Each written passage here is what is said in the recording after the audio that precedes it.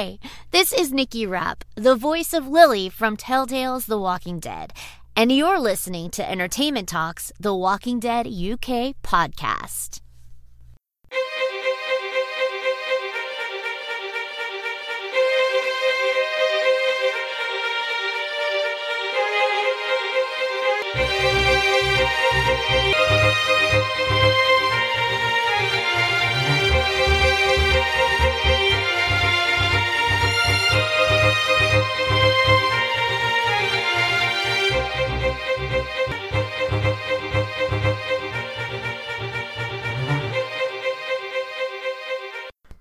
Welcome to the Walking Dead UK podcast. It's Entertainment Talks podcast for The Walking Dead on AMC and Star on Disney+.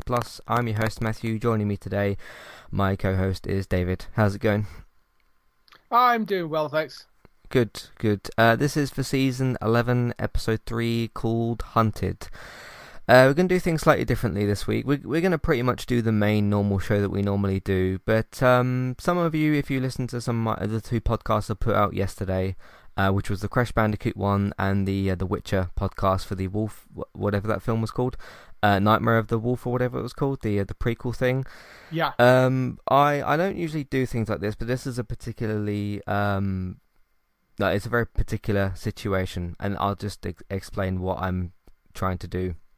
As I was watching this episode on Monday, season 11, episode 3, Hunted, the episode was, about 40 minutes or so, and about halfway through the episode, I was watching the episode as normal, and then got a knock at the front door, which was a bit unusual, because I was watching it at 9 o'clock, and you don't really expect people to be knocking at your door at 9 o'clock at night, especially when you don't expect anybody. So I checked who it was before I answered, because you never know, and it was the I won't go into like specific names of everybody, but it was the daughter of somebody that I knew, and I answered the door. Obviously I'd paused the episode, I answered the door, and I told that my neighbour had passed away. Now, for those of you that have been listening to Entertainment Talk for a little bit, I haven't mentioned it all the time, but I've mentioned it here and there, which is that the neighbour that I'm mentioning, I walk their dog twice a day, and I've known this neighbour for 20 years, so, you know, well over half of my life. I'm 27, for those of you that don't know. I just wanted to dedicate this podcast, this episode, to that person. Her name is Maureen. I can mention that person's name. I'm not going to mention the other people kind of involved. There's no need to really do that. But yeah, I knew her for 20 years. I've seen her almost every single day, twice a day for about 3 years. That's when I started walking the dog. But yeah, that's the reason I'm dedicating the episode to her, is because I literally watched half of this episode not knowing that, and then the other half knowing that. So, yeah, it's for those of you that listened to those two podcasts yesterday, if I seemed a little bit different or a little bit off, that was why. In fact, I was planning to see Shang-Chi yesterday, of course, the new Marvel film, and I just didn't really feel like going to the cinema the next day after hearing about that. So I'm gonna plan that for tomorrow. I know you don't know much about the situation, David, but do you have anything to add? No, just that, I mean, obviously I'm terribly sorry for your loss, and it's always difficult. I mean, I know the neighbour was elderly, but it's really difficult, particularly when you've been with, known somebody for that long. It's always hard when people pass away, and it's just terribly sad. Yeah. So, but yeah, I walked the dog this morning, and like she just wasn't there, because I had like basically the day off from it yesterday because other things were getting dealt with and stuff. So, yeah, rest in peace to Maureen. I already miss her, and it's just weird her not being next door. So. Yeah, but let's move on from that, I suppose, as well. This is season 11, episode 3, called Hunted. What did you actually think of the episode? It was a good episode. The good set pieces this time around. You got sort of the big sort of battle at the start with the Reapers, and I mean they are pretty brutal, that group. There's not that many of them, and there seems to be some sort of religious cult thing going on, which is an interesting take this time around, because they looked like a bunch of bikers, but certainly, once they kind of talk with one later, there seems to be some sort of religious element to it, which is kind of intriguing. So I thought that was interesting, and also you got to go back to Alexandria, and the Alexandrian cast actually had something to do this week, which was nice to sort of go back and see that. That was kind of pretty heartbreaking as well, some of that. So yeah, it was an interesting episode all round, I thought. Yeah, definitely. Of course, I was watching this episode under certain circumstances, but I did enjoy the episode, actually. And sometimes when something like that happens, things like TV and stuff are a good distraction, which it worked in this situation, somewhat. But no, I thought it was actually, I was quite surprised by this episode. And I'm quite surprised to come away with the fact that I find the Reapers a bit more interesting than what I thought I was going to. Not really from like a character perspective. Like if you look at Negan or the Governor, there's more character there. These people aren't really, they're more caricatures than characters. They're just sort of these masked people, really, who are kind of, it's just the way they were kind of throwing knives, and they're very brutal, and they're very sort of clearly a bit more trained than we thought. Maybe because it wasn't just me and you who were kind of doubting them. I listened to like other podcasts and stuff, like the Bold Moves podcast as well for Walking Dead, and it seemed like everyone last week was like, these Reapers, they're sort of nothing. So I suppose we all kind of made the bad mistake, which is obviously we're not living in that type of world, but made the mistake of maybe underestimating the enemy, which is one of the worst things you can do in this sort of world, because once you underestimate the enemy and they come after you, it might not end so well. So I mean, I talk about those things with this type of world all the time, about like survival, and that really leans into survival and trust, I suppose, and not really sort of trust, but more just sort of I guess a survival element of like, how are you going to survive these types of situations? How are you going to get away from your enemy? So we all kind of, I suppose, were a bit surprised by them. But yeah, I thought the other stuff was really cool in the episode. I thought the Carol stuff was very interesting in a certain way. That really gets into some other themes again of kind of survival and like resources and things like that, because all these sorts of things that happen in the show, like survival and trust and all that sort of stuff, they can all sort of be labelled under certain elements of this type of story, and I like to see how this show, and of course other media within this genre, deal with those sorts of different categories and whatnot. So, because you've got like resource management kind of in this episode, you've got survival elements in this episode, you've got trust elements in this episode, and that kind of stuff as well. So and also a little bit of just trying to like live because of what happens with Alden in the episode as well. So I thought the couple of the scenes with the young kids was interesting, because you've got I think what was it, Judith, RJ, Gracie I think was the other young kid, and then you got Herschel as well. So because I think Gracie would probably have grown up last time we saw her, because I think she was brought into the show before the time skip. So that gives like her 6 more years. Yeah. Because I think the last time we saw Gracie, because I'm talking about the other young woman that was there, because there was 2 young girls and then 2 young boys. We know, I think, that the 2 young boys are Herschel and RJ, which is kind of the first time we've probably seen RJ like in a conversation, which was really quite interesting. But I'm pretty, obviously the other one's Judith because it's Kaylee Fleming, but I think the other young girl is Gracie. But the last time we saw Gracie, I think, was Aaron holding her as a baby, and then that was before, that was during the war and everything, because she was one of the Savior's kids that had gotten kind of, I don't know if she was abandoned or her parents were killed or whatever. But then obviously we've had what, like 7.5 years of time skip since then, so she's basically like a young kid now, I think, which is interesting anyway. So I mean, that's also the thing that aged up Judith and gave us Kaylee Fleming, so I thought that was quite interesting, just seeing how kind of like younger people see this type of world. And I suppose the other element of that is where you've got like the older characters such as Aaron himself and all the others, they had lives before this outbreak, whereas most of these kids specifically with Herschel and RJ. And in fact, I think all four of them, would have been born after the fall, so they were kind of born into this world anyway. So it's interesting to see their different perspective on. They don't know what life was like before what was it called? The fall, I think is the actual name of it. Whatever. I'm sure it's had different names, but whatever. They refer it to it. But that was an interesting scene between the children, particularly the one between Judith and Herschel, where they're eating and that she's talking about sort of being on the road with his mum, and you sort of got probably more experience than Judith has in terms of just straight out and out survival, which is kind of interesting.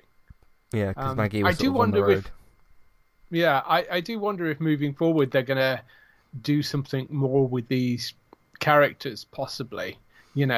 Maybe that would be another interesting... I mean, we don't know where the show's going to end, but that may be an interesting sort of spin-off thing to do in a couple of years, possibly. But... yeah, that's something I've always kind of been interested in, which is like the passing of the torch sort of thing. But yeah, if we kind of end the series and these kids are all the same age, like what's the rest of their story? That's what I've kind of wondered. But Walking Dead's answer to that so often has been kill off the child. Yes. So like Carl, Lizzie, Mika, Sophia, even as much as they're slightly older, but like Enid, like young teenagers and stuff, Ben, Henry, the list goes on. So the Walking Dead's answer to like, hey, what happens to these kids is they die. Yeah. But I can't see. I mean, maybe you could maybe Gracie might die or something, but I don't really see the other three dying quite so much. No. Specifically Herschel and Judith, maybe. I don't know. But I feel like the show's just going to end and they're going to be the age that they are, and then we'll see what happens. So it would be an interesting thing if, as we've said before, the obvious place to bring Walking Dead to an end would be for some sort of cure to happen or some sort of sense of normality to return, sort of old world normality. But they're obviously not going to do that at the end of The Walking Dead because they've got other spin-offs coming. So, maybe when they decide to end it, if that's in, I don't know, 10 years time or something, when they decide they're not going to do any more TV Walking Dead, maybe you bring some of these characters back as a way of sort of wrapping everything up, of them being, it'd be quite good if the person that ends or finds the cure ends up being like Judith or Herschel or something. Would be an interesting way of ending it, possibly. But who knows? Yeah, I don't know. Somebody did ask this week on Twitter. I've seen this question about a bunch of different franchises, the whole Marvel what if thing, and people have been asking like, hey, if you did a Star Wars episode or an episode of this or that, what would you do if you could do a Walking Dead what if episode? And I said either some sort of episode where the kids, like literally what we've just described, or an episode where after Rick has gone, Carl's not dead, and Chandler and Kaylee are brother, a brother and sister episode where they're on a supply run. I think that would have been cool. Which you could still do if you wanted to do a what if thing. I mean, they're doing this anthology series thing, whatever, but I don't know. That would require them to get Chandler Riggs back, and I don't know that they're going to do that. So who knows? What would you like to see for like a what if episode? Yeah, I mean, the obvious what if one would be what if Carl hadn't died, and I think because I think generally we consider that probably the worst mistake that they ever made in the... I mean, there's been a few missteps with Walking Dead, but I think that's probably the worst permanent one that they've made. Things like Rick leaving weren't mistakes. They were, Andrew wanted to go and do other things, so, so yeah, I think that would be an interesting one to do. And sort of what if episode, which we've talked about before, of maybe seeing everything from Negan's side would be an interesting one, because we've always had this discussion about if Negan had been the group that you've been following and the Saviors have been the group you've been following from the beginning, then Rick's group would have come across as the bad guys. And whilst Negan ruled with a sort of iron fist, pretty much, the it was the fact that Rick's group came in and murdered a bunch of their people whilst they slept. Yeah, So there is that. It would sort of be interesting to see a kind of what if thing from that side. Maybe would be a kind of interesting one to do. Yeah, I don't know what I mean, or you could do a sort of what if, which is tying the story a bit closer to the actual comic books of where the characters that skip their deaths that skip their comic book deaths get them, and they switch the characters around. Yeah, I mean that would be sort of interesting as well. Yeah, I tell you what, I wouldn't mind seeing. It would be a whole series, but like, let's say you take the What If, the actual Marvel show animation, and you just made a comic book adaptation of the show, like, but it was exactly the same. Yeah, that might be, because then that would actually look a bit more like a comic and all that sort of stuff. So anyway, all right, that's what we got for the pre-talk. We have we have a recap to get to, but before that, let's get into some housekeeping, and then we'll see you for that in a minute. Hi there, and thanks very much for listening. Today I'm here to tell you about our 2 different affiliate links, the first of which is our Amazon affiliate link. That's where you can shop on Amazon. We can get a small cut of what you spend, but it won't cost you anything extra. So whether you're getting a gift for somebody else or treating yourself, or maybe both depending on the occasion, we can get a small cut of what you spend, but it won't cost you extra. You can find the link to our Amazon affiliate link in your show notes. The second affiliate link for today is our Kualu affiliate link. If you want to get started with a website and a domain name of your choice, you can simply sign up with Kualu using the link in the show notes. They also have a live chat support system that's in the bottom right hand corner as well. So if you need help with getting set up, Kualu will be able to help you with that as well.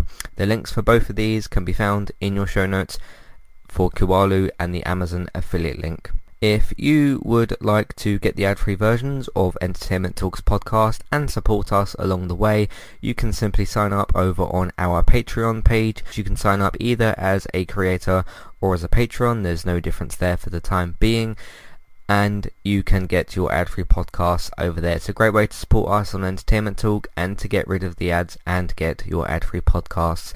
You can also support Entertainment Talk on Patreon at the $3 level tier. This gets you a chance to request a review from us of your favourite TV show or film, but it's 1 per month, so 1 TV show or film review per month. It's up to you which one you want to choose. We will watch a few episodes of the TV show that you choose, or of course if it's a film, we'll just watch that film and we will review that for you on that month. And then when it gets to the next month, you can request a new TV show or a film review of your choice. That's $3 level tier. That does also of course include your ad-free podcasts for the month as well. Thank you very much for listening and enjoy the rest of the show. Alright, recently on Entertainment Talk, what have we got? I need to scroll down. I haven't done that yet. Now I have. So yesterday I watched, there's a new episode of watching The Witcher. This is for the Nightmare of the Wolf. It's a prequel animated thing for The Witcher. It's about an hour and 20 minutes. It's like a little film, and it focuses on Vesemir, who is basically the guy who trained like Geralt and everything. I didn't give that a specific rating because that is on the Watching the Witcher podcast feed, and that's not how those things work for that necessarily. It wasn't that great though. I enjoyed certain parts of it. I thought the action was good, and you can hear the rest of what I think on that. You did see The Witcher Season 1, didn't you? Have you seen this film thing? No, I've forgotten it had come out, but yeah, so I haven't watched it yet, but I will go and take a look and see what I think of it at some point. Okay, they didn't really advertise it that much. They sort of just came out, but then Netflix kind of does that sometimes. Yeah. So yeah. So you can go and listen to my review. That's obviously a spoiler thing because it's dedicated to The Witcher. So you should only listen to that if you've seen the film. Anyway, so and of course I'll be back for season 2 later this year, which is December 17th. There'll be a preview podcast out before that, but we're in September and not December, so I'm not doing a preview podcast yet. So that'll be in a couple of months' time.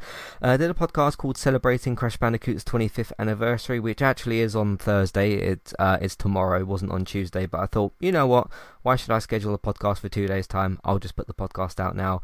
But Crash Bandicoot's 25th anniversary is on the 9th of September, because the first game was 9th of September 1996, all the way back on the PlayStation 1 from Naughty Dog.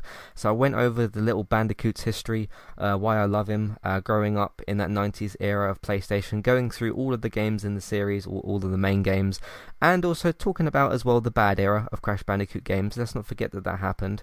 And then just talking about Crash Bandicoot and how cool he is, and comparing him to the other platformer characters, because you've got Sonic, Super Mario, those are the two sort of big ones, obviously Spyro as well, so that was good to talk about as well. And it's interesting, there's been some speculation that on Thursday, because tomorrow there's a PlayStation event, which by the way is why we haven't had the gaming podcast yet, that's going to be on Friday. It's Crash Bandicoot's 25th anniversary tomorrow, and there's also a PlayStation event. So hopefully that will line up in some way, shape or form. And there's also been a lot of leaks and speculation about a Wumpa League game, which is an online thing. So, coincidences might line up with that, hopefully. And people have started getting packages as well, which people were getting just before a game was announced. So things are kind of lining up a little bit. You never know. So we shall see. But that's for the Crash Bandicoot thing.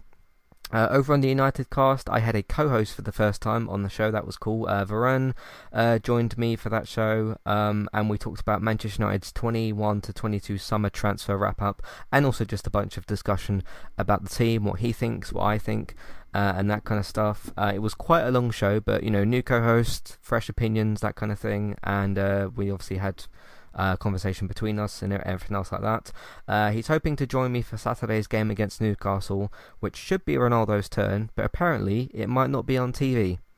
So I don't know why you wouldn't put Ronaldo's return on TV, but I don't know what's going on there. But we'll see what happens. That's on Saturday. Hopefully something changes. But I don't know if he's going to be a full regular co-host, but he was at least a co-host for that episode, and it was cool to do that as well. So did my season review for Black Lightning Season 4, which is the last one. Of course, there won't be any more Black Lightning podcasts because Painkiller isn't happening as a spin-off. So I gave my thoughts on Black Lightning Season 4. You've finished that, haven't you? I haven't. I'm about halfway through it at the moment. Okay. I'm still working through it, but yes, it's, sort of wading through it, I think, at the moment, like a lot of the Arrowverse shows at the moment. Yeah. So did my review for that. Also did a review for Season 1 of Kevin Can F Himself. Stars Annie Murphy, phenomenal performance from her. Really, really good. I thoroughly enjoyed it. I gave it a must-see rating. It's been renewed for Season 2 if you want to watch it, which I'd recommend you to do so. You can watch it on AMC in the US, and it's also available as a box set in the UK on Amazon. Thoroughly enjoyed that. I heard you and Robert talking about it on Geektown. So that was cool. How far are you along in that series? I've got 2 episodes left still in that, but I am very, very much enjoying it. It's a little weird in the first episode because of the sort of jump backwards and forwards between the sort of sitcom format and the sort of dark single camera comedy format. But once you get over that, and it finds its groove in the kind of second episode, it's really, really solid. Yeah, I got used to it almost kind of straight away. But yeah, really, really good season. Go and see that. That's been renewed for Season 2. Ted Lasso still continuing Season 2, Episode 7. We're just over halfway through that season. That's on Fridays on Apple TV+. Still got the Flash podcast going on, and we got the other Arrowverse podcast going on as well. Legends, Flash, Superman, Lois. What's the other one? Batwoman I wrapped up recently. And that's pretty much it for that. So you can check that out as well. Funny Monsters has finished last week, so if you're wondering where today's podcast is for that, there isn't any new episodes, so no more podcast. Season 1 episode 10 is the last one for that, and that's for Monsters at Work. Did the podcast last week I described before called The Graphics Obsession, just talking about graphics in games against features in games and what's better, what's worse, what people prefer, that kind of stuff, so you can listen to that as well. So yes, look out for the Shang-Chi review hopefully tomorrow as well. That's everything we've been doing on entertainmenttalk.org. And you can also find us on the podcast platforms as normal, as we have done in the last 2 episodes. This is again the recap from Charlie Mason on TV Line. You can go over there and find their work, so go and check that out if you'd like to. Again, it is edited so that I can read it because I'm the one that's going to be doing that. So we're just going to go with that again this week. So let's continue with that. So the cold open.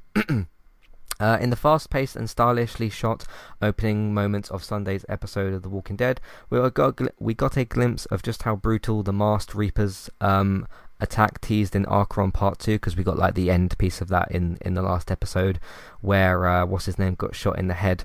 So we had that happening. Turned out to be Cole got his throat slit. It was pretty fast, like right in the first few seconds, like just dead.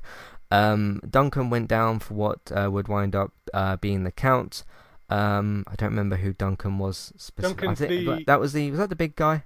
Yeah, the big guy. Yeah. Cole was one of the other people. So Gabriel and Negan were hit. I love what Negan does. He gets a knife thrown in his leg, and he pulls it straight out and throws it at somebody. Yeah. And because usually, if you get a puncture like that in some part of your body, it's usually not best to just pull it straight out. But I guess Negan has different ideas. He just pulled it straight out and thrown it at someone. Well, yeah, you compare that to Gabriel, who sat with it. With it was an ice pick which he had in his leg, and sat with that for ages until he eventually pulled it out after the battle had finished.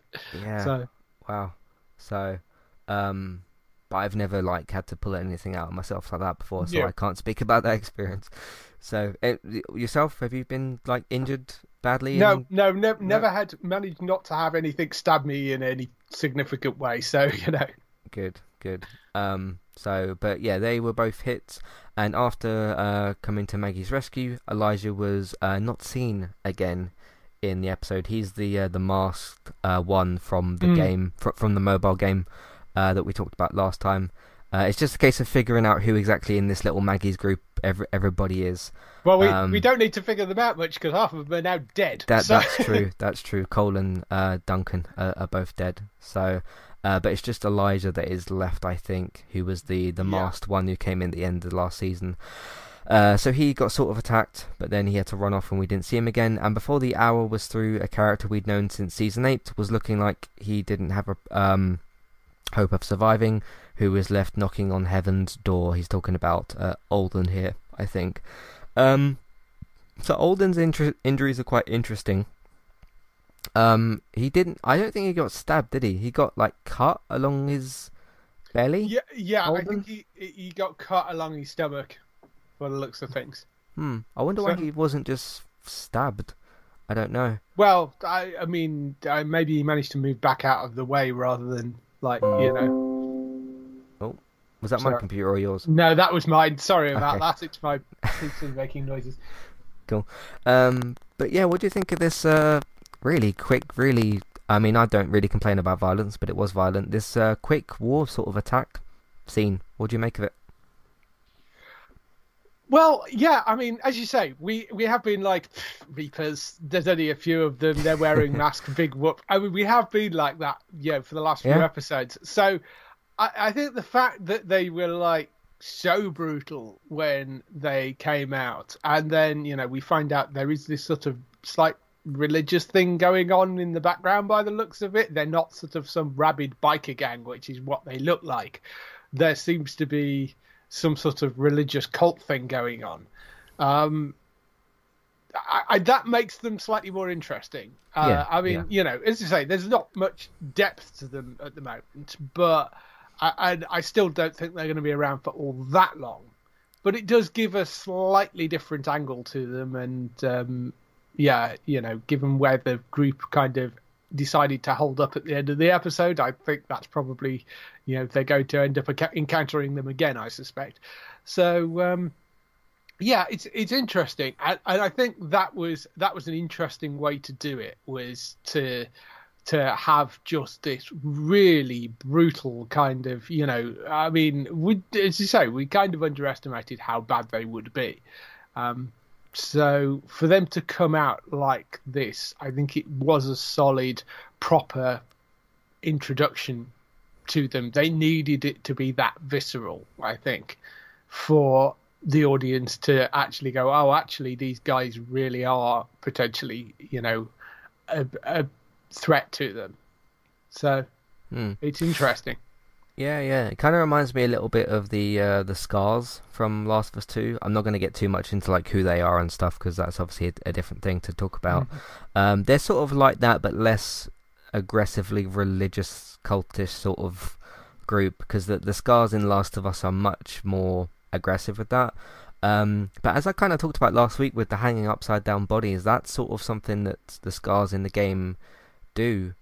So it is kind of reminding me of them. It's sort of like an alternate version of that kind of group where they seem, I don't know, like, because when you're playing the game and the Last of Us 2 game, you can hear them like whispering certain religious stuff when you're trying to sneak around them. If you are trying to sneak around them, it's up to you what you do. They do remind me of that a little bit. I suppose the only difference at the moment is we haven't really heard the Reapers say very much. But I'd like to change my prediction as well from last week. I said, 5 episodes and they'd be sort of gone? I mean, we're already... Episode 4 is the next one, and they're still here. I do think they're going to last until the mid-season. I think they probably will, yeah. Yeah, but given that we admittedly underestimated them last time, I was sort of like, they're... I mean, granted, I still will say that I don't think they're as threatening as Negan and the Governor's groups. I still think that those are worse to come across. But they do seem to have, and again they're a little bit different as well, because like they do have all these like knives and stuff, and they throw them and everything like that. I mean, you look at that Maggie scene where she's running away, and there's like knives being thrown at her, and then she gets into a melee fight on the stairs. That's something that the other groups didn't tend to do quite so much. When you looked at like the Governor and Negan, it was more like guns versus guns sort of thing, or in the Governor's case, a tank as well. And then in Negan's case, a baseball bat. But I don't know, they are interesting and a little bit different. So credit to the show for managing to do that. But I wonder if that was a little bit on purpose of like, these Reapers they just seem like an ordinary group. And Maybe. then bang, they come out with this at the start. Yeah, so. I mean, possibly. I mean, the entire invention of this Reaper group, as I said before, I'm pretty sure is so you didn't just have shots of a bunch of people, starving to death in Alexandria. You needed to give that. I mean, it's not from the comic books, but they needed to give something for that group to do in the first half of this season. And so I think they're probably not going to last until much after that, because I think the last chunk of this, you're probably going to be dealing a lot more with the Commonwealth stuff and more in what the comic book did. But they kind of needed something to be able to kind of give to all the people that were left behind at Alexandria for the earlier part of this season. So, yeah, I mean, that was the purpose of inventing this group, I would imagine, for the show. And so I think as long as, they're there, they seem kind of interesting. We've had this sort of religious cult thing on here before. So, yeah, I think that should work quite well as a sort of, some antagonist for them to go up against for a few episodes anyway. Yeah, you've even got some religious stuff with like Gabriel later on as well, which we'll get to in a later scene. But it's going to be interesting because we're so used to 2 halves of 8, split the season into 2 different arcs that complete one season, but now you've got an extra set of 8 episodes. So it's going to be interesting to see what they do with them. So, but says it after that slick intro. We are followed by Maggie as she was stalked by the Reapers. I think this is what I was talking about. Who, as far as I can tell, must have been part of a knife-throwing act in a former life. Ultimately, arriving in a studio full of mannequins. So a little bit of like a horror element there. She'd no sooner found Alden than they'd been attacked as well. While he fought his assailant, she smashed a broken bottle into the side of the head of the guy that was attacking her. And with an assist from Negan as well, who came in to sort of not necessarily save her but help her, because she did get somewhat of an upper hand, but he helped her in that situation. Appearing out of nowhere, got enough free time to hurl a knife at the Reaper who was hitting or who was injuring Alden, because she sort of gets up and throws a knife at him. In response, the Reaper detonated the grenade. When the smoke cleared, Maggie discovered that Alden was quite badly injured. We see him lift up his top and he's got some cuts on him and stuff. But her plan remained unchanged. Keep going, get the food, wait for the others.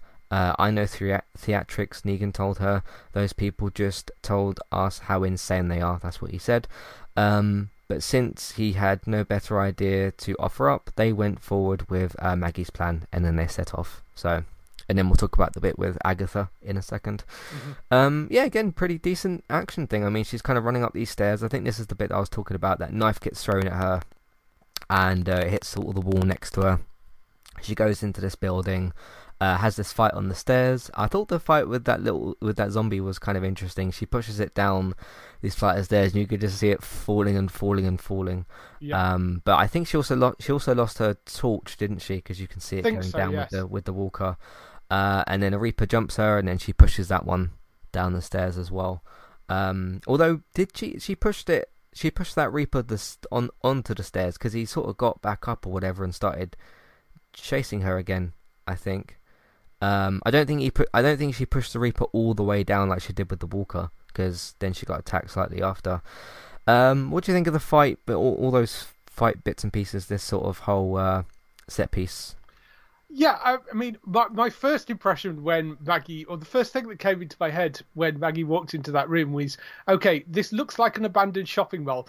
Where's all the stuff that was like in that department store? Because it was, I mean, it was just the first thing that came into my head was like, you'd expect like a lot of empty shelves or something, and it's not. It's just this big empty sort of warehouse space, but it has escalators in it. So clearly it was some sort of shopping mall. But I mean, not that that's at all important, but it was just the thought that came into my head. In terms of the actual action sequences, I thought they did a really good job with it, and it was nice to see, Negan coming to assist Maggie. I thought, doing the right thing this time finally. It was interesting seeing the Reapers again quite close up, and the fact that the grenade he detonated was a flashbang, which was sort of, I presumably to try and cover his exit, I guess. But yeah, and we've now got an injured Alden to deal with, which is fun. So yeah, I'm kind of I think I asked you earlier or something, or I said something about this earlier. I wonder why he wasn't just killed. Maybe in terms of the struggle that they had, because we didn't see everything that really happened. Yeah, I think the guy was possibly trying to stab him and ended up just slashing him across the that's stomach. all he could manage to do, maybe. Yeah. So, because we didn't see everything that was happening. So, yeah. I don't know, but yeah, he's quite badly injured. But then the Reaper escaped. I thought this was all quite good actually. And it just goes to show a bit. I think the note with like the flashbang and everything maybe goes to show us that they're a bit more armed than what we maybe anticipated. I mean they've clearly got quite a few knives. So yeah, I did wonder, things like the flashbangs, and they've got lots of knives, but they appear to have guns and stuff as well. And there appeared to be some sort of sniper in there, and I wondered if there were maybe an ex-military group or something. There's the religious thing as well. So I'm sort of interested to see where they actually came from now and who they actually are. Because I sort of wondered whether they're, that they, with the exception of, the scary masks and stuff, they seem to be fairly well trained and sort of possibly military trained. So I do wonder if they're a military group that's maybe gone a bit crazy. Be interesting if there was something like, you could have them as maybe a post-traumatic stress group that were meeting in the church, possibly, people that are recovering from war things, which would tie that together as them sort of being military and having sort of faith in, if there were sort of a group that would kind of cross between the two of that would be one way of doing it, of a sort of, a group of like traumatized soldiers or something that were part of a church group, maybe. Yeah, that's a possibility. And there's obviously the interesting angle with like Gabriel and stuff and what he says as well. Because he's said before himself in certain seasons that he's lost his faith a bit, He even took his like collar off at the white collar thing. He took that off at one point, but he's got it back at the moment. But yeah, I get what you're trying to say with that. Like, if there's maybe an ex-military group that's got PTSD, and then like you put a church angle into that, so could be interesting. It is more interesting than what we thought was going to be, which is just a band of people that just had some weapons, and that was about it. So we shall see. But yeah, very good action scene with all that. That was quite good. And they're then carrying an injured Alden as well. We'll talk about what we think of his survival chances in a bit. The trio heard some screams. They're walking with him at this point. It was Agatha being attacked by walkers. Once they'd saved her for the moment anyway, she ushered them to a critically injured Duncan. That's the big shoulders guy, isn't it? Yeah. I think. Yeah. The one that was carrying Herschel in the first episode. So, whose name we don't need to remember anymore, really, because unfortunately he doesn't make it the episode. Who didn't want to hear Maggie's apology for the way that things had turned out. We were good. We were lucky, he noted. For a little while anyway, she replied. Following the big guy's demise, Negan tried to get Maggie to listen to him, but that was about as likely to happen as the camera spotting a bad angle on her. That's what this guy wrote in here, not me. I thought I'd leave that bit in. So, which is it's true. It's true, so I don't think that's wrong. Even Alden was beginning to think that maybe Negan might have some strategic value. Though, after all, Alden told Maggie, "This can't be what you told Herschel he'd see." She retorted, Not much surprises me anymore," which was kind of what similar to their conversation on the train last episode between Alden and Maggie, so it kind of lines up with that. Clearly she had some sort of experience with Georgie's group, so but soon Negan happened upon a walker tied to a tree, burnt to a crisp. Judas was the name that's written above it. The grisly taboo was labelled, and suddenly the walkers, trailing them, picked up some speed, enough for one to sink its teeth into Agatha, and she was obviously injured from that. Maggie attempted to leap into action to save her friend, but knowing it was beyond too late, Negan pulled her away, leaving them to eat Agatha. That's got to be extremely painful.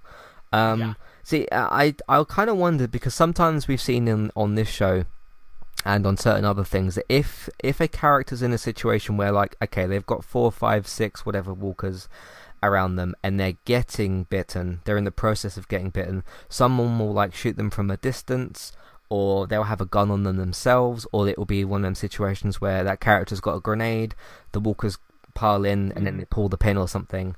But no, unfortunately Agatha had the worst of those situations, which is just being eaten on the spot or just ripped apart. So because no one can manage to like shoot her, she can't reach for anything to kill herself with. It's been a while since we've seen somebody actually just straight up eaten by the zombies. I mean, the only I'm sure there's been other ones since, but the only one that really comes to mind was the guy that was the young kid that was trapped in the revolving door, going a few seasons back now. He was in there with Glenn, wasn't he? Yeah, he was out with Glenn, and that was the sort of situation. And I mean, because we had the one last week, but he stabbed himself in the heart before. Tried to. A bit different. So like you say, there's in most cases, if somebody gets bitten or goes down, like we saw with Duncan, Duncan was obviously down and dying, and Maggie stabs him through the head. So it's a long time, I think, since we've actually seen somebody get straight up just eaten by the zombies. So that was kind of, they throw those in, and it is, I mean, I imagine a horrific way to die, because you're getting your flesh torn off your bones. It's that cannot be good. I don't even know, in the process of that happening, how you would make that easier for yourself. I guess you would just like close your eyes or something. I don't really know. No. think of a nice song and close your eye. I don't know. There's got to be some... It's horrific. Yeah, no, it's absolutely horrific. So yeah, it was good to see them actually put one of those deaths in there. I mean, that's pretty much done for Maggie's warden group. I think, apart from Elijah, there was one called Frost as well, I think, in that group, who I can't remember whether he's still around or not. I don't know. But and Elijah may or may not be dead. But presumably he's still alive because we didn't see him die on screen, and they've kind of been pushing that character. So I assume that he's still alive somewhere. Let's not have another Heath where Elijah goes missing for. I mean, he can't go missing for as long because we haven't got that much time left in the show. But let's not have it so that Elijah's missing for like 10 episodes or something. Yeah, because the show can tend to do things like that sometimes. I mean, Glenn under the dumpster 3-4 episodes later revealed.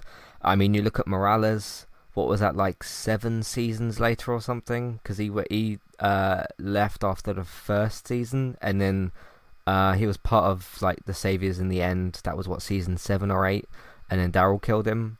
So let's hope that Elijah's, at least his fate, can get revealed in the next couple of episodes. So this is kind of going back a little bit to what I was talking about with the whole Black Summer thing, and I'm trying not to think about Black Summer too much when I'm watching this, because this is like a different thing. But okay, yeah, you got the tension of like, okay, Cole gets his throat slit at the start of the episode, and you got Duncan's dying, and Agatha's dying really badly, and none of those characters are ones that we've got really attached to, because they've literally been in the show for about 3 episodes, apart from Elijah, who's been here a little bit longer. But there isn't the point I'm trying to make. There isn't any tension there. But then I suppose with kind of, I guess, like red shirt characters and that, so you can kind of like Walking Dead's used to just binning them off when the occasion arises. But I suppose that leans more on sort of how are they going to get out of the situation as opposed to how scary the situation is. Which I suppose is more often the question that Walking Dead asks, is like, is this character going to be okay, as opposed to the tense nature of the situation. So, because I mean, one of the scariest things that happens in this episode is like that initial bit when Maggie's in that building, and there's like the mannequins and stuff, and it's a bit quiet, and then you just get the jump scare thing with Alden when he gets grabbed. So, but what do you think of the shows, like the levels of tension and sort of the characters that have died so far? Well, I mean, the Wardens seem to be brought in pretty much as a bunch of red shirts that you can get mildly attached to before, and they obviously mean something to Maggie, but, they can be killed off without having to kill off any of the other cast for the moment.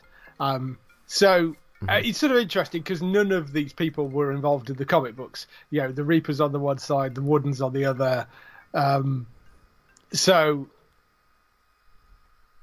You can pretty much do whatever you like with those without screwing up any story, Yeah. So I think that's kind of I think what we sort of expected, that not all the Wardens were going to make it out.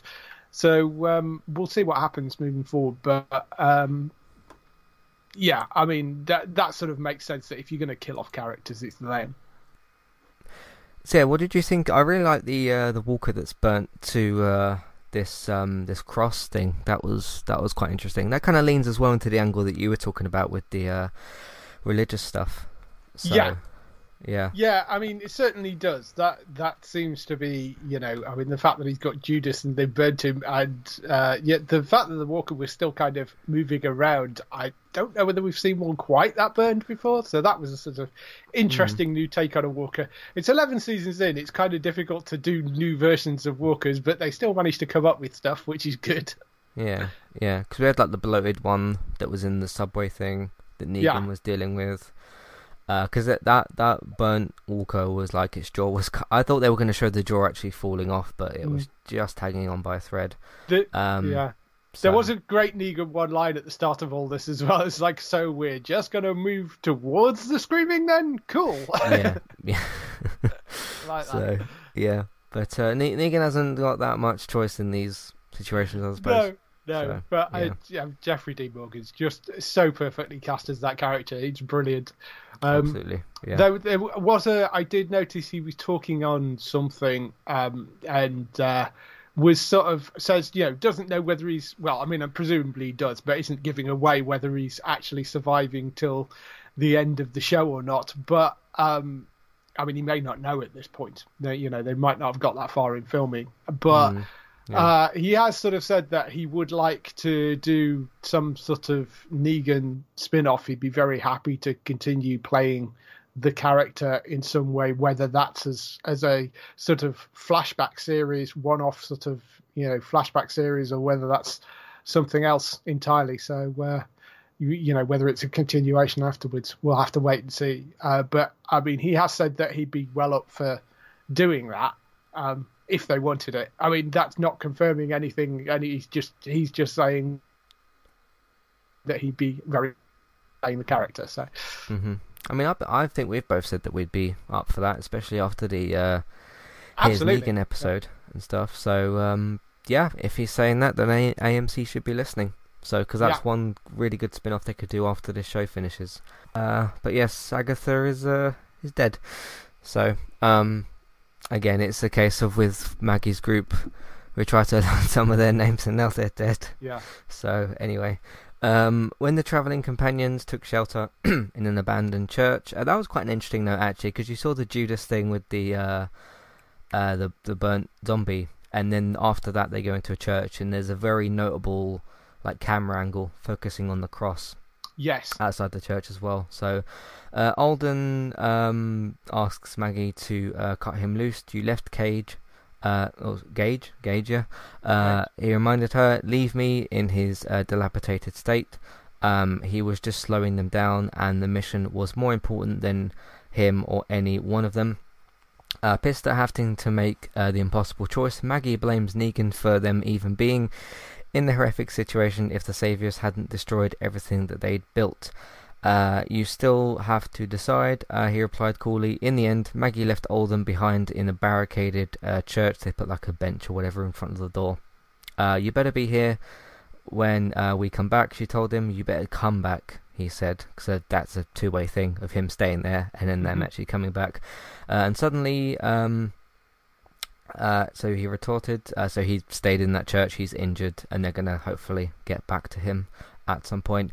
And then Maggie was alone in the middle of nowhere with the man who murdered Glenn before her eyes, which was an interesting note. So, I think Alden will be okay. What do you think? I mean, I don't know. Probably. I mean, whether he'll make it to the end of the run is an entirely different matter, but certainly...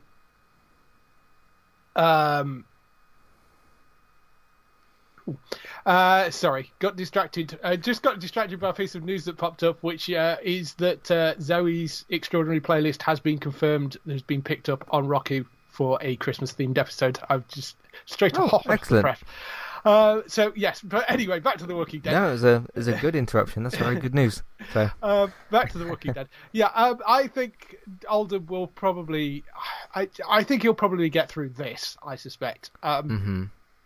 So, that whether he makes it right to the very end is an entirely different matter, but I think yes. And I think this has been more done to engineer a situation where it's just Maggie and just Negan, and you're going to have to push those two characters into having to work together. Cool. And I think that's that's just going to be interesting, because it's an intriguing situation, because she is completely unconvinced that Negan can ever change and has ever changed.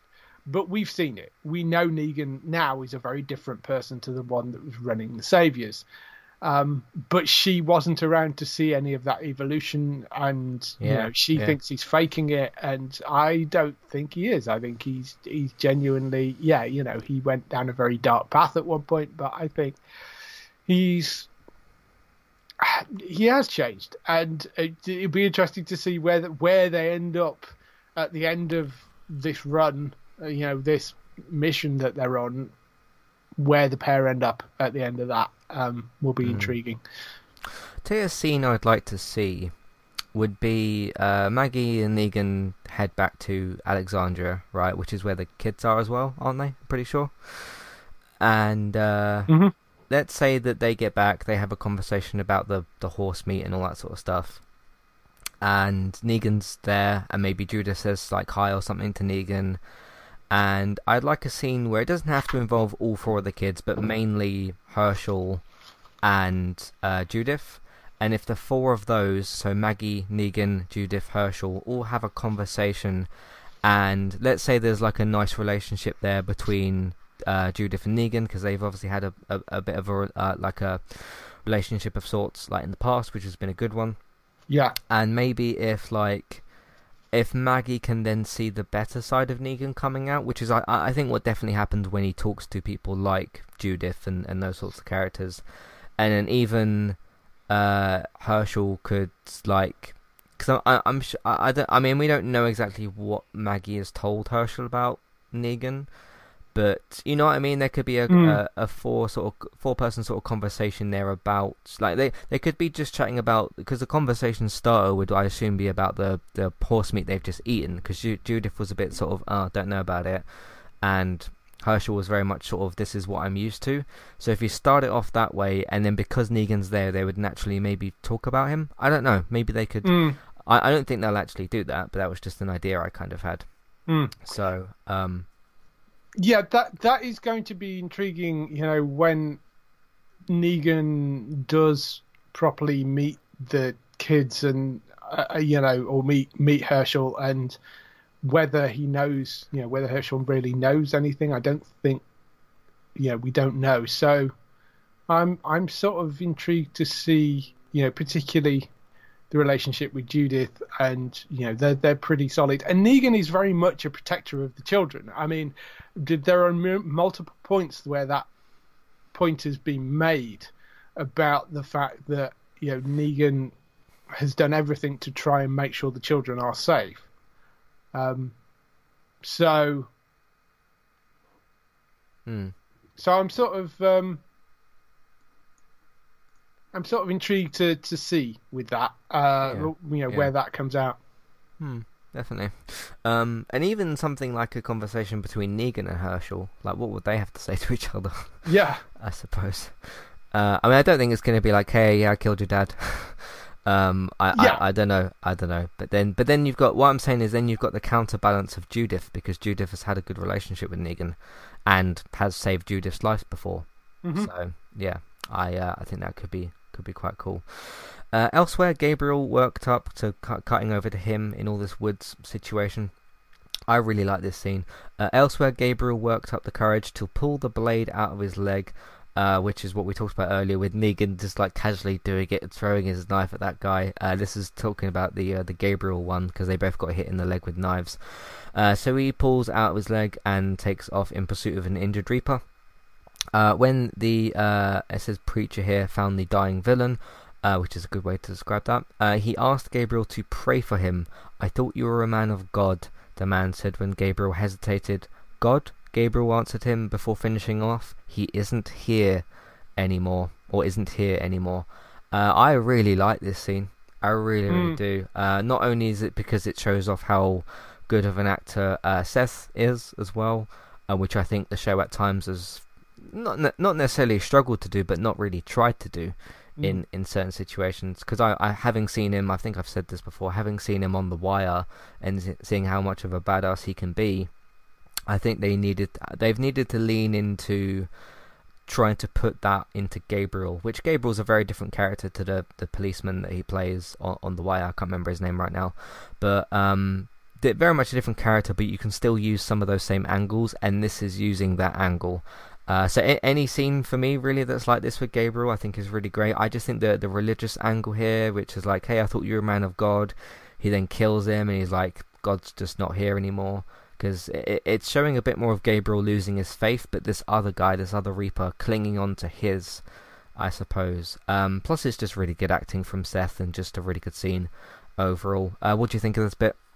Yeah, it's a good scene from Seth, and I'm really intrigued to see how he handles this group, because clearly they've got some twisted mythology that they're following relating to sort of their belief in God, and they're using that as an excuse to do terrible things, which I mean is certainly nothing new in this world. But I mean, I'm with Gabriel being supposedly the preacher and stuff. I'm just intrigued to see how he relates to this group moving forward and what that sort of comes to. So hopefully this is going to get a few more meaty bits in there for Seth to play around with. Cool. Sounds good to me. If we get more scenes like this, and it's sort of his religious angle against theirs, and you add that together with the kind of newer badassness of Gabriel, that's a good way to put it, together with his acting, great. Show me more of that stuff. I'm all for that. That's going to be good. I'm sure there's people out there who are looking at this and like, don't put politics in my Walking Dead or whatever. It was already there. Yes. So, but I mean, oddly, I've not really seen that many people moaning about like the political stuff with the Commonwealth or anything else like that. So, but you do tend to see people moaning about that stuff, but they didn't realise that politics was in there from the start of the show. Pretty much, yeah. So, yeah. It's been 11 seasons. You just haven't noticed yet. So, really good stuff with Gabriel. Let's move over to Alexandria. Back in Alexandria, Aaron blamed Carol for bailing on helping to fortify the walls, but she had bigger fish to fry, namely trying to find and bring home the horses. Without them, they'd soon all be too weak to scavenge for new food anyway, because there's already a note of a shortage of like food and supplies, and obviously they're getting a bit weaker because they're not eating so much, so this is where they need to look for the horses and stuff. In the field, Carol, Rosita, Kelly and Magna tried to rope the horses and also failed quite a few times while pursuing them again. Rosita told Carol that she kept having dreams in which Abraham was trying to tell her something. It used to freak me out, she added. Now I think it's a message for Alexandra. If only he didn't keep getting shot in the head before he could spit it out. As the day wore on, Carol was finally convinced to pack it in and go back. That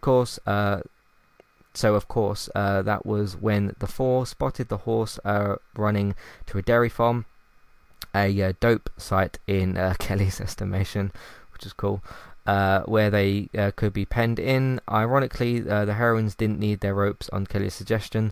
They realised that the horses wanted to go home as much as their rider wanted them home, and then we'll talk about the Carol scene afterwards. So yeah, this whole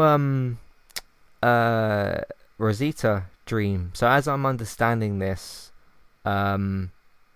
Abraham's trying to tell her something in this. Well, it's not a dream, it's a nightmare. In this nightmare, Abraham's trying to tell her something, but he keeps shooting himself in the dream before he can tell her. Is what I'm getting from this. I wonder if they'll show any. I wonder if they'll visually show that at some point, because if it's a recurring dream or a nightmare, I wonder if they'll focus on that a bit more at some point and give us more of a representation of what Rosita's seeing. I mean, we can imagine it for ourselves, but I wonder if they'll show that. But this is, I mean, look, all of these survivors have probably got some level of PTSD by now, given the madness that they've been through.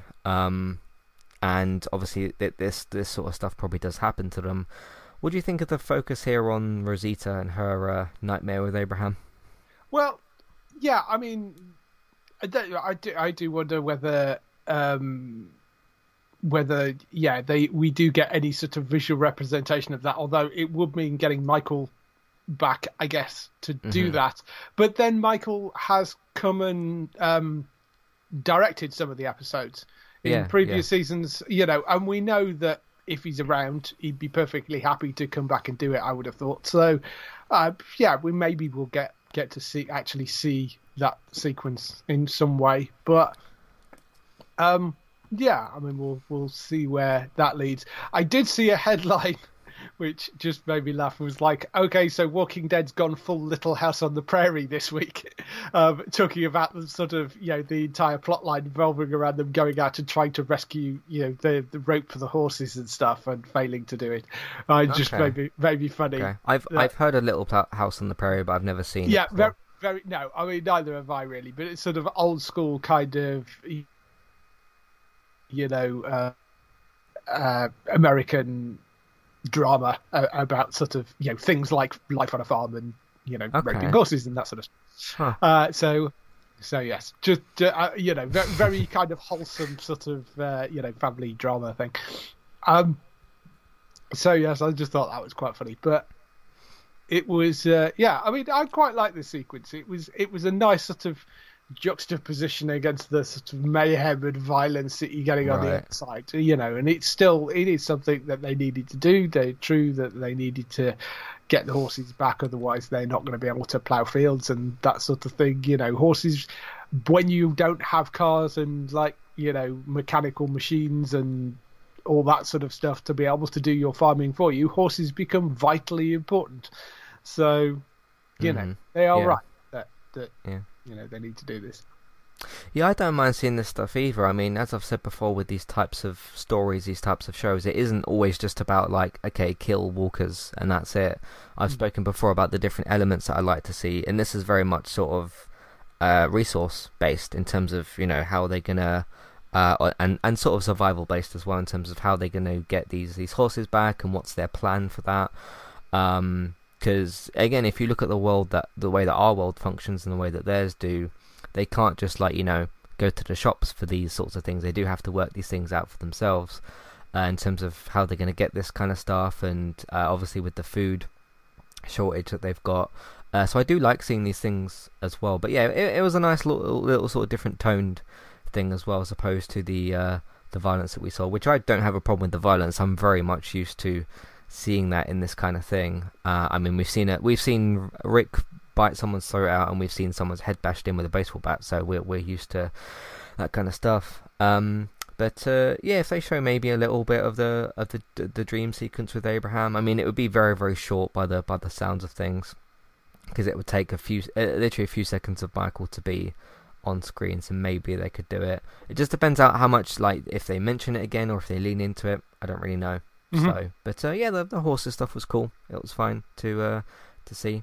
So, I think that was pretty much it for that scene, wasn't it? As they walked the horses through the streets of Alexandria, you could all but feel spirits rising.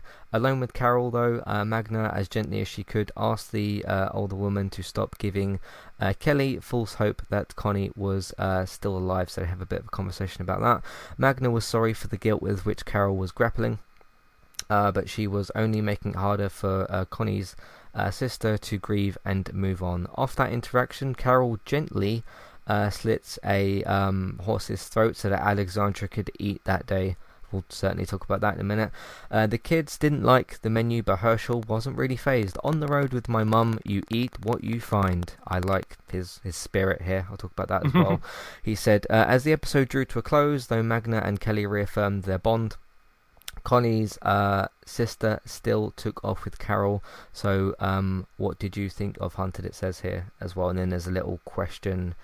There's a little question added here I want to read as well. Wouldn't it have made more sense to kill off Cole, Duncan and Agatha after we'd gotten to know them, at all? And then it says, what's your hunch regarding Alden, which we've talked about already? Will we see him again alive, that is, which we've already talked about Alden as well.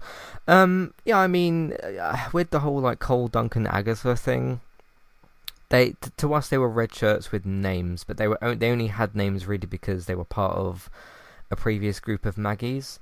Now that they've all gone, that doesn't really matter anymore, I suppose, because I don't think anyone was really crying too much or moaning too much when they got killed.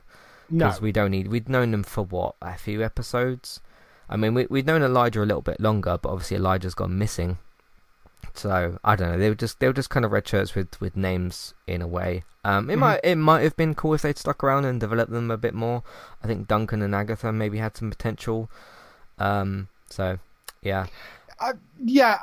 True, but I also think that it would have been much more difficult to kill them off as fast as they did, in terms of, Cole just getting his throat slit and he's like, okay, he's gone. Yeah, that's it. Yeah. If you build the character up more, you kind of expect them to have a bit more of an impactful death, on screen, which you see, and you need to characters because they need to pare things down again. And so I think it's a balancing act between how much you want the audience to actually get to know them. You know that these people mean something to Maggie, but you don't need to really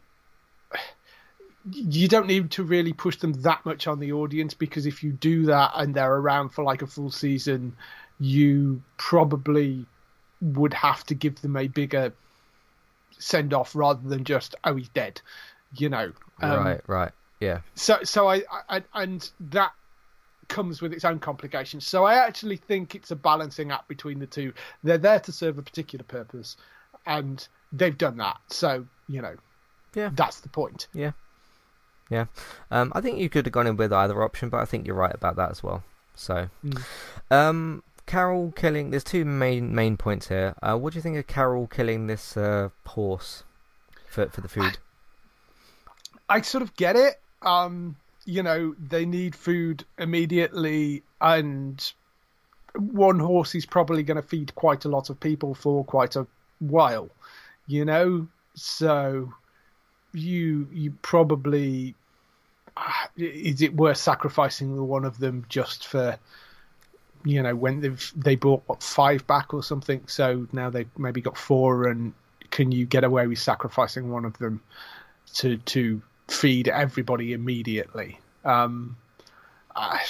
mean, the situation to be different, I'm sure that's the last thing that they will want to do, and you can see by the way that Melissa played that and the way that Carol dealt with it, she clearly didn't want to kill that horse, but people needed to eat. So yeah, it's one of the decisions again in this world where like you do what you have to do. And sure, you could look at the horse as a bit more of a sort of pet type of character, but it's not even so much of as a pet. It's the fact that horses are technically, machines. They're cars. They're farming equipment. Yeah. In this context, I mean, yes, these days they are pets, but in this world, they are transport. They are farming equipment. They are utility things. Yeah. And if you've got essentially 5 cars, and one of them will immediately solve a bunch of problems if you get rid of it. Do you do that? As and it's a horrible decision to have to make, and not only because it's a living creature and it's a useful piece of equipment that you're having to sacrifice, and is that sacrifice worth it? And clearly she's made the decision that it is at this point. Yeah, no, I I totally get her decision, because it's like, okay, they were running out of options, and like what you got to do something eventually, and this is what they had to come to the decision of. There is a bit where Aaron comes along and helps her as well, so and he doesn't seem to have much objection to what she's doing. I think he kind of got what she was doing straight away as well, so there was that. But yeah, what do you think of Herschel? He's sort of, I think I like Herschel's attitude here. He's got a really good approach to this. Just on the road, you find what you eat, and that is the situation of this world. Like, if they choose not to eat the horse, what else do they do? So I like the way that they've described here as sort of this on the road life with his mum was a bit more tougher maybe, and you eat what you can find because that's just the world that they live in. I don't mind like Judith's attitude so much. Like, there could be a bit of an adjustment to doing something like that and eating something you're less familiar with, but I like that this gives us a bit of a background on Herschel's upbringing in a way. And yeah, again, I like his attitude towards this. What do you think?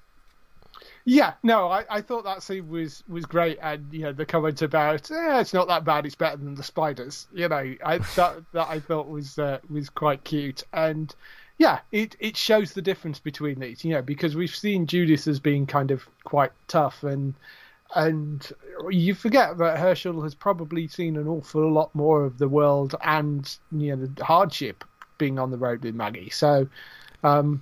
Yeah, it's interesting. I would like to see more of those two characters, and as we mentioned earlier, I'd like to see them, an older version of those two characters together would be interesting as well. Definitely. I like what it shows as well, like you said, between the differences between. Okay, yeah, Judith's grown up around some bad stuff. They all kind of have, but it shows the differences between. Judith's been living a life in a base of sorts in Alexandria, whereas Herschel's upbringing was on seemingly life on the road, which, but both of those aren't easy options, again, because of the world that they live in. But Herschel's, if you've got a life on the road in this type of world, especially as a young kid like he is, that's got to be pretty odd. But I like the differences that they've shown there between the two characters. I just hope that they don't stop that type of development. Because it's interesting, and especially seeing it from the younger character. We're not really used to seeing these types of conversations really between the young characters. I mean, when was the last time that type of conversation happened between the young characters? Because usually most of The Walking Dead is based on the adult characters. It's just interesting to see something different is what I'm trying to say. So yeah, I'd like to see more of it, but I don't think the show will really ever lean as much into that stuff as what we'd like. I think you'll just see glimpses of it now and again. But again, we don't know necessarily what AMC is going to do once this show finishes. So, because that will be over a year's time, won't it? So, yeah. And that's it. That's the end of the episode. No major cliffhangers or anything really. No Maggie dangling off the edge of a ledge or anything like that. So we'll see what they have for us next week as well. That's it for the episode. We're going to get into some feedback now. If you'd like to send in your thoughts, feelings, questions, comments, whatever, either about anything that we've said about the show, anything about Entertainment Talk, or anything that you'd like to say about the show, Matthew at entertainmenttalk.org, Twitter eTalkUK, there's contact page and information in your show notes to let us know what you think. Abed returns again and has a question of sorts. Do you think the Reapers are connected to the Commonwealth and could be leading the group there? Also enjoyed your Kevin review. I assume you're talking about Kevin Knev himself. Thank you very much for that. I don't think they're related to the Commonwealth. I can see why people might like take a stab sort of guess at that. But they do seem to be their own kind of entity a little bit, and it seems to be giving the show two different things to focus on, which is the sort of like the princess and those other characters angle with like the arguably the mystery there, because although I know some things about the Commonwealth, although they seem to be a little bit different in this, it's still very much a mystery as to even the two that are interviewing the characters. They haven't really talked much. Mercer's talked a little bit, but there's still like not sure exactly what's going on there. So that's a little bit more of almost like a political mystery in a way, whereas this Reapers thing is purely sort of action, religion, and that sort of stuff. So, but I think they're going to keep the two things separate. What do you think? Yeah, absolutely. I don't think there's any crossover at all between the two. Because they're so different types of groups. I can't see. Yeah. From what we know of the Commonwealth seems to be very much a structured, controlled environment, whereas the Reapers are chaotic, evangelical kind of, lunatics. I don't think there's any crossover between the two, as far as I can tell. It's possible that some sort of event may happen where the two groups meet, but I don't think that the Reapers are intentionally trying to pull them towards the Commonwealth. I think the Reapers are an entirely separate entity, but it's possible, the Commonwealth may show up at some point and save the group, or I don't know.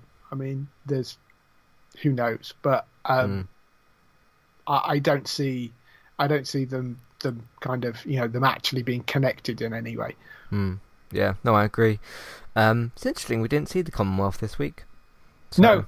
And we didn't find out about whether Stephanie's fake or not, or whatever's going on there. So, but I think that I think if you're going to sort of break away from that Commonwealth story, I think it makes sense to do it that way, because otherwise you're starting to overload things. If you're trying to juggle 3 stories in one episode, they've stuck with 2 stories. yeah. So, it's possible that we may sort of come to a point in the Reaper story where you then do Alexandria and the Commonwealth.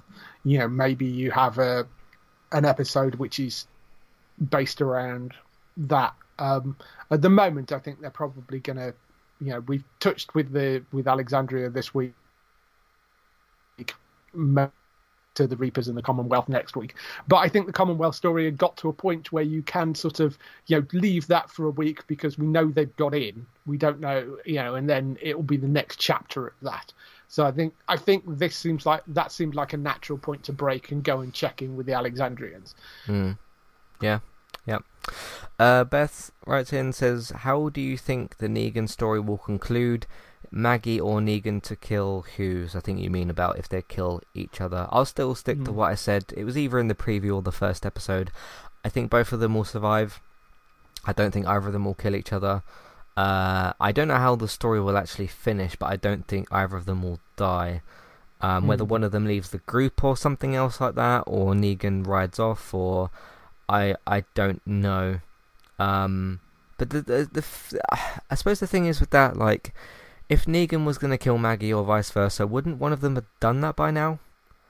You'd think. Maybe. I mean, yeah, because if you were going to have anybody kill anybody out of those 2, I would suspect it would be Maggie try to kill Negan, because I don't think Negan would out and out try to kill Maggie at this point without a very, very good reason to do so, like, unless she attacked him first. So, I mean, the thing with him leaving her dangling off the train, as you said, there is a huge difference between not helping and actively trying to kill somebody. So, yeah, I think it would, if you were going to go down that route, it would probably be Maggie trying to kill Negan. Whether she succeeds or not, I don't know which side you'd end up on. But I kind of think that they're either both going to survive, or it'll end with Negan going out in a blaze of glory, saving Herschel or something, Yeah, maybe. I do think on the one side, if Negan was going to kill Maggie, he had the perfect opportunity to do it with the train thing. It could have either been like a Lion King situation, or it could have been like he actually pulls her up and then like completely pushes her off, sort of thing. So like almost as if she thinks he's going to save her, and then he just completely pushes her off. He could have done that if he'd wanted to. So, but no, I think both of them will be fine. So I could be wrong. One of them could die next episode. Who knows? So yeah, well, yes, yeah. They are both kind of, aren't they both? They're both alone in the wilderness now, aren't they? Well, yeah, with each other. I think they'll come to some sort of understanding over this, but yeah, we'll see. And lastly, Charlie says, I don't know if it's a he or a she, so I'll just say they, just in case. Charlie says, I've been listening for a while, but finally writing in. You're welcome. Did you think it was right for Carol to kill the horse? We did already discuss this, but yes, I think so. It's not a nice thing to do, but it's something that she very much had to do, I think. And options, when you're in that sort of world and options are low, you got to make those sorts of choices, I think. And I think that's just what it comes down to. I don't think it makes Carol a worse person or a better person, or I think it's just a case that options were low. That was one that she had, and she took that option. So. Yeah, if it's a case of starving, or as I say, I mean, horses are incredibly valuable in this world. So, in some respects, it goes to show just how desperate they are. The fact that you had to kill that horse, that was the only real option of feeding people. There is no way she would have done that because of the value that horses actually have in this world now.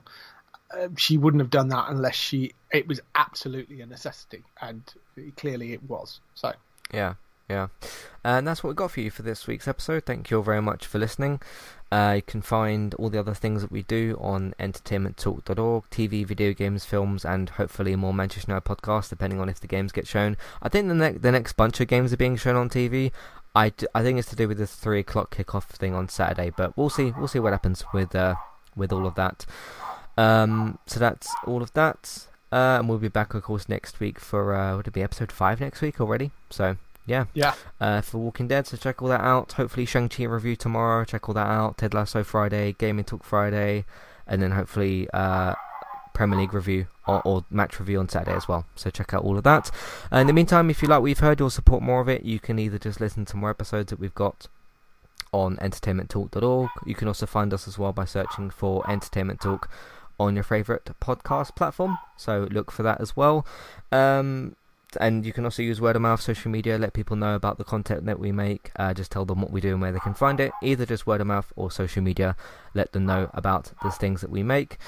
Patreon, $1, $3 level tiers for ad-free podcast review options. Check that out as well if you'd like to. If you'd like to find your newest TV and film news, which there was some pretty big film news just a bit ago in this episode for Zoe, so check all that stuff out. David's got you covered over on geektown.co.uk. You can also find that as well on Geektown Radio. There's a new episode from yesterday. Yes, it's Wednesday, so yesterday, new episode of Geektown. Check that out, Geektown Radio, geektown.co.uk for your TV and film news. Bex is still streaming daily pretty much over on Twitch, Trista Bytes, Trista Bytes. I saw that clip. She posted a clip on Instagram of her coming across some crocodiles. That was pretty funny. So did you see that one? I didn't know. Okay, it was on Tomb Raider, and she had like 3 crocodiles to shoot. That was pretty funny. So you can find her online, Trista Bytes, Trista Bytes. Go and give her a follow over there. You can also find me on Twitch as well, eTalkUK, for all my different streams. And if you want to find them in archive later on YouTube, you can do as well. YouTube Entertainment Talk Plays. Thanks very much for listening, and we'll catch you next time. Goodbye. Bye.